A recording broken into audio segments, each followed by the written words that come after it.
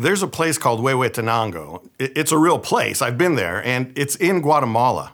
My mom was born there in Guatemala. You know, I was born here in San Francisco and raised here in the Bay Area. But when I was 18, I went to Huehuetenango with my mom. Now, I don't really speak Spanish. I speak what they teach you in school, which is not the same thing.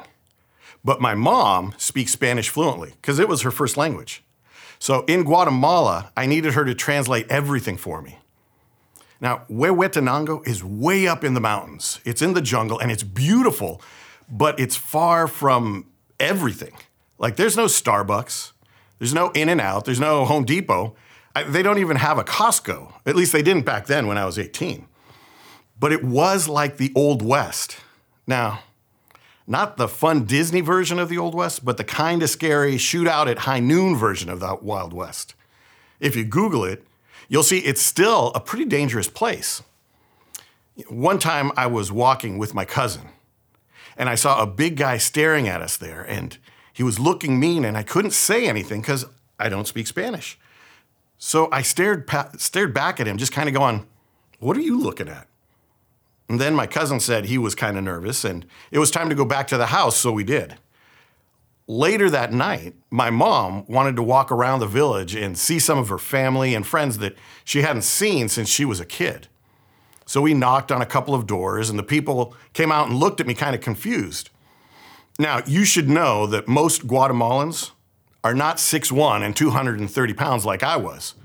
In fact, while I was there, I only saw one guy that was as tall as me, and he turned out to be a basketball player from Iowa.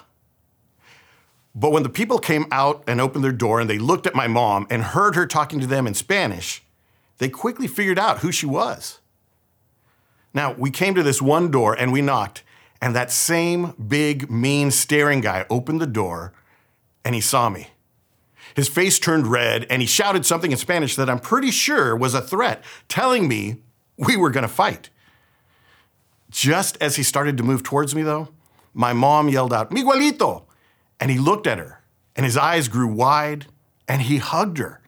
And they started talking way too fast for me to understand. But I caught that my mom told him to be nice to me because I was her son. And he said he was glad she told him I was her son, because otherwise he was going to have to fight me. And I would have lost. See, my mom saved me. She knew she had influence with this scary guy. She grew up with him. He was her cousin. She knew once he heard her voice and knew who she was, everything would change. If my mom decided not to use her influence to help me, I would have been in big trouble. Now, sometimes we don't know what to do with our power or influence or advantages, but they're useful tools. If we don't use them, or we use them incorrectly, we just miss out. So we need to look at what God says about power. And let's start way back in Genesis chapter 2. God says to eat from any tree in the garden except for the tree of knowledge of good and evil. And then in Genesis 3, Adam and Eve are hanging out and the serpent shows up and convinces them to eat the fruit from the one tree they were told not to eat from. The only tree God said don't eat from, they eat from. See, the serpent used his power and influence to mislead and control Adam and Eve, to get them to do what he wanted them to do. Then, after they eat the fruit, they see that they're naked. So they sew some leaves together to cover up. And then they hear God walking in the garden, and what do? They freak out. They hide because they're scared for the first time. And then they use whatever influence or persuasion they have to blame others. Adam says, "The woman that you put here with me did it." He blames Eve and God. Eve says, "The serpent tricked me. I'm a victim. It's someone else's fault, not mine." Adam and Eve use their power and influence to blame someone else. You can call it influence or advantage or resources, but we already see here in the Garden of Eden that there are different ways to use power. We can use it for ourselves like the serpent and use it to get what we want, manipulating, and controlling others, like Adam and Eve throwing others under the bus to save ourselves. Or we can use it to benefit others like God did. Now, we're only 3 chapters into the Bible, and we already see how differently God uses power. He takes a formless void that people couldn't even survive in, and God makes paradise, a garden where the people he made, who are his image bearers, can thrive and grow and be happy, and where we had freedom. And that's an important example God gives us of how to use our power. Now, there's a pattern in Genesis that shows us what God is, and then how Satan or the serpent is the opposite. God is the creator. Satan is the destroyer. God is the protector. Satan is our adversary. God uses his power to do good for others. Satan uses his power selfishly to control, deceive, and manipulate. Most of the creation stories we see in other religions in this area were stories of gods fighting, struggling for power over each other. There's one creation story that's really interesting because it basically says 2 gods fought because they both wanted to be in control. And one god killed the other, and now we live on the corpse of that dead god. It's a sweet story, huh? But that shows us what motivates the world's use of power. Getting our way. Getting someone to do what we want them to. Control. But that is not true of God. He uses power to bless and benefit others. From the very beginning, God creates out of love for us, to do good for us. Other creation stories tell us everything was created out of war or violence or battle. But we know that God created everything in peace and out of love for our benefit. It's so different. It's hard for us to understand, honestly. We think, what use is power, influence, and resources if it doesn't get me what I want? And we all have advantages and resources that others don't have. I know it's become popular to deny that we have advantages because it can make us look or feel like we're immoral or elitists. But I cannot deny that I have an advantage over my cousins who were born in other places, like Huehuetenango. I have that advantage because my mom came here and worked hard to give me an easier life and a great education. That education is just one advantage I have. But having a resource or power or influence isn't really the important thing. What's important is what I do with it. Do I use it for myself or for others? Being a man, I have certain advantages. In certain circles, being a boss, I have some influence that others don't. That's not the important thing, though. The important thing, and when I say important, I mean important to Jesus. The important thing to Jesus is what I do with any and all resources, advantages, or power that I have. Yeah, I had a friend in Belize, and he was from Guatemala, and he fled there because of some dangerous persecution, along with a lot of other families.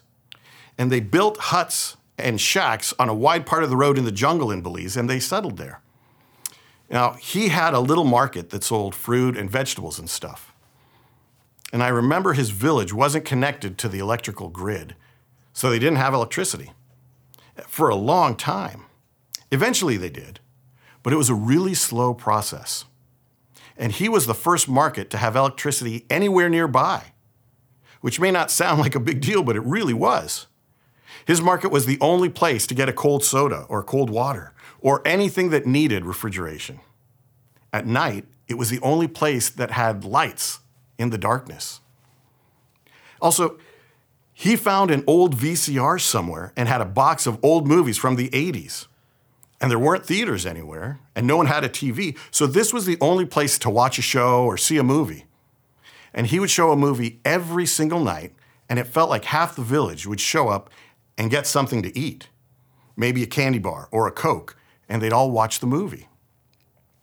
No other market had that. He used his resources to make a really good profit.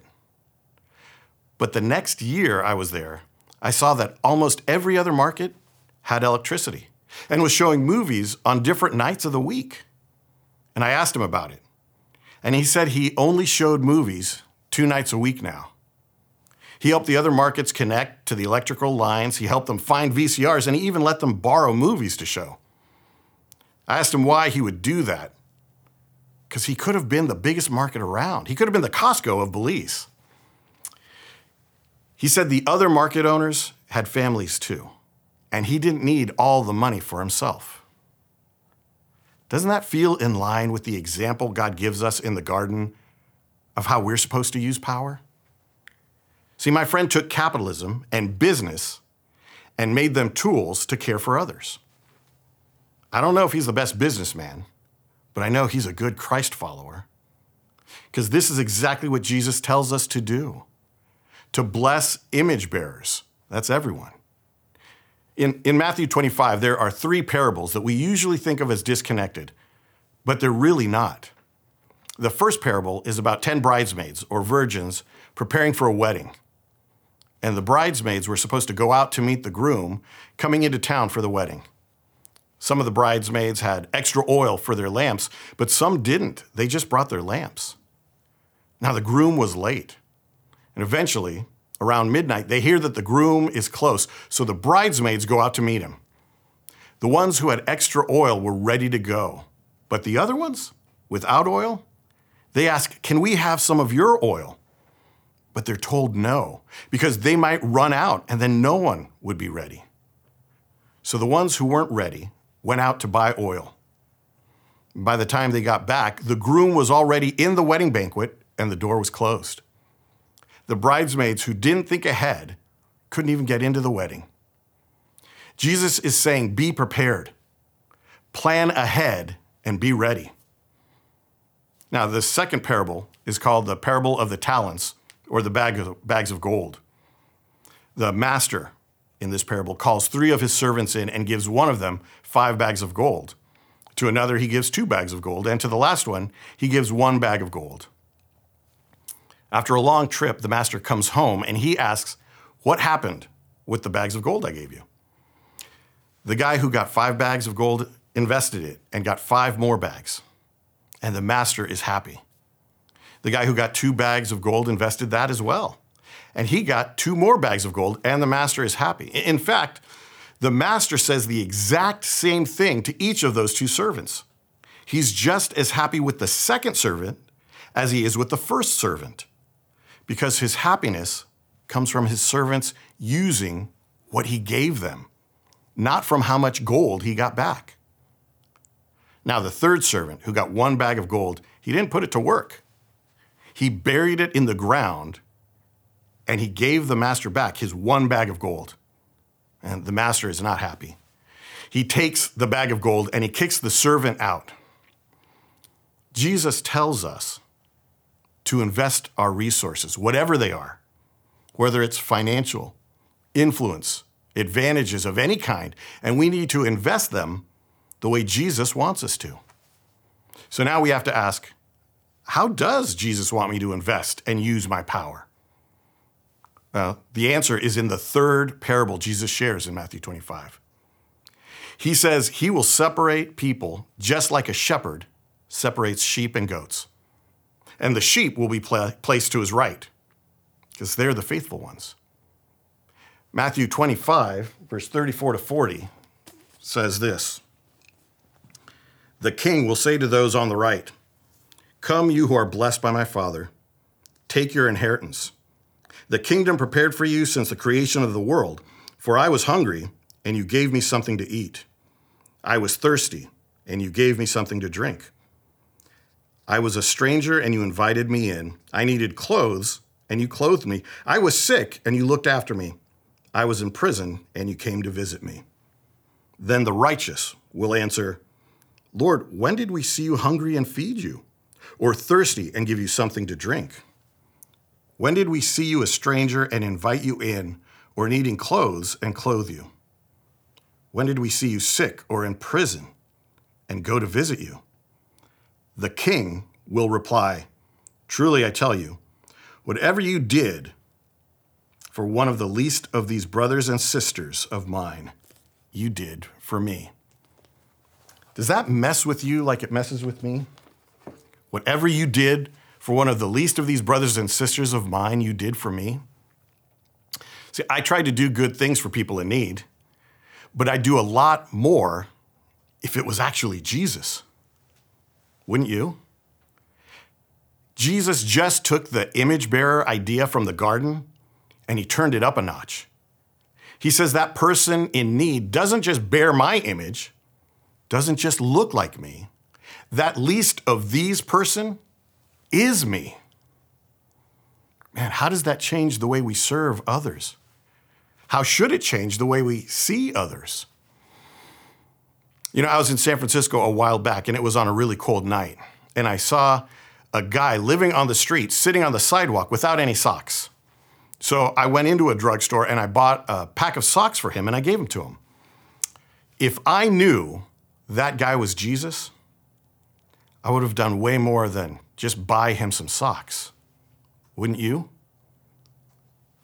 Jesus is clearly telling us what he wants us to invest in. In the first parable, Jesus says, plan ahead, be ready. In the second parable, Jesus says, put your resources to work, invest them. And now here in the third parable, Jesus tells us how to invest, to use our advantage, our influence, our power to serve image bearers who need it whenever we can. My mom knew how to use her influence because she loves me. My friend in Belize knew how to use his advantage and resources because he loved his neighbors. Jesus directs us to do the same thing, to love others by using any power we have for their benefit. This is a huge part of what Jesus created the church to do. This is who we're supposed to be. So this week, think about the garden, how God created it for you and for me. God used his power to create paradise for us, to bless us. And then ask Jesus who in your community needs you to bless them with your power. Then make a plan and do it. Would you pray with me? Jesus, thank you that you use us to care for those around us. Thank you that you first cared for us. Lord, thank you that you created paradise for us to demonstrate how much you love us and how precious we are to you. This week, Lord, I ask that we would be able to demonstrate your love by using any and all resources that we have to care for our neighbors, because it's what love requires. We love you, Lord, and we pray this in your name. Amen. Wait, before you go, 3 things. First, please consider becoming one of Cornerstone Fellowship's financial partners. Your donations will ensure that you'll be able to continue enjoying helpful and hopefully life-changing messages like the one you just watched. And number 2, please share the link to this message with anyone who you know needs it or will be blessed by it, or post the link to your own personal social platforms. And finally, don't forget to hit that subscribe button so you'll be alerted whenever we post more content. Thanks for watching.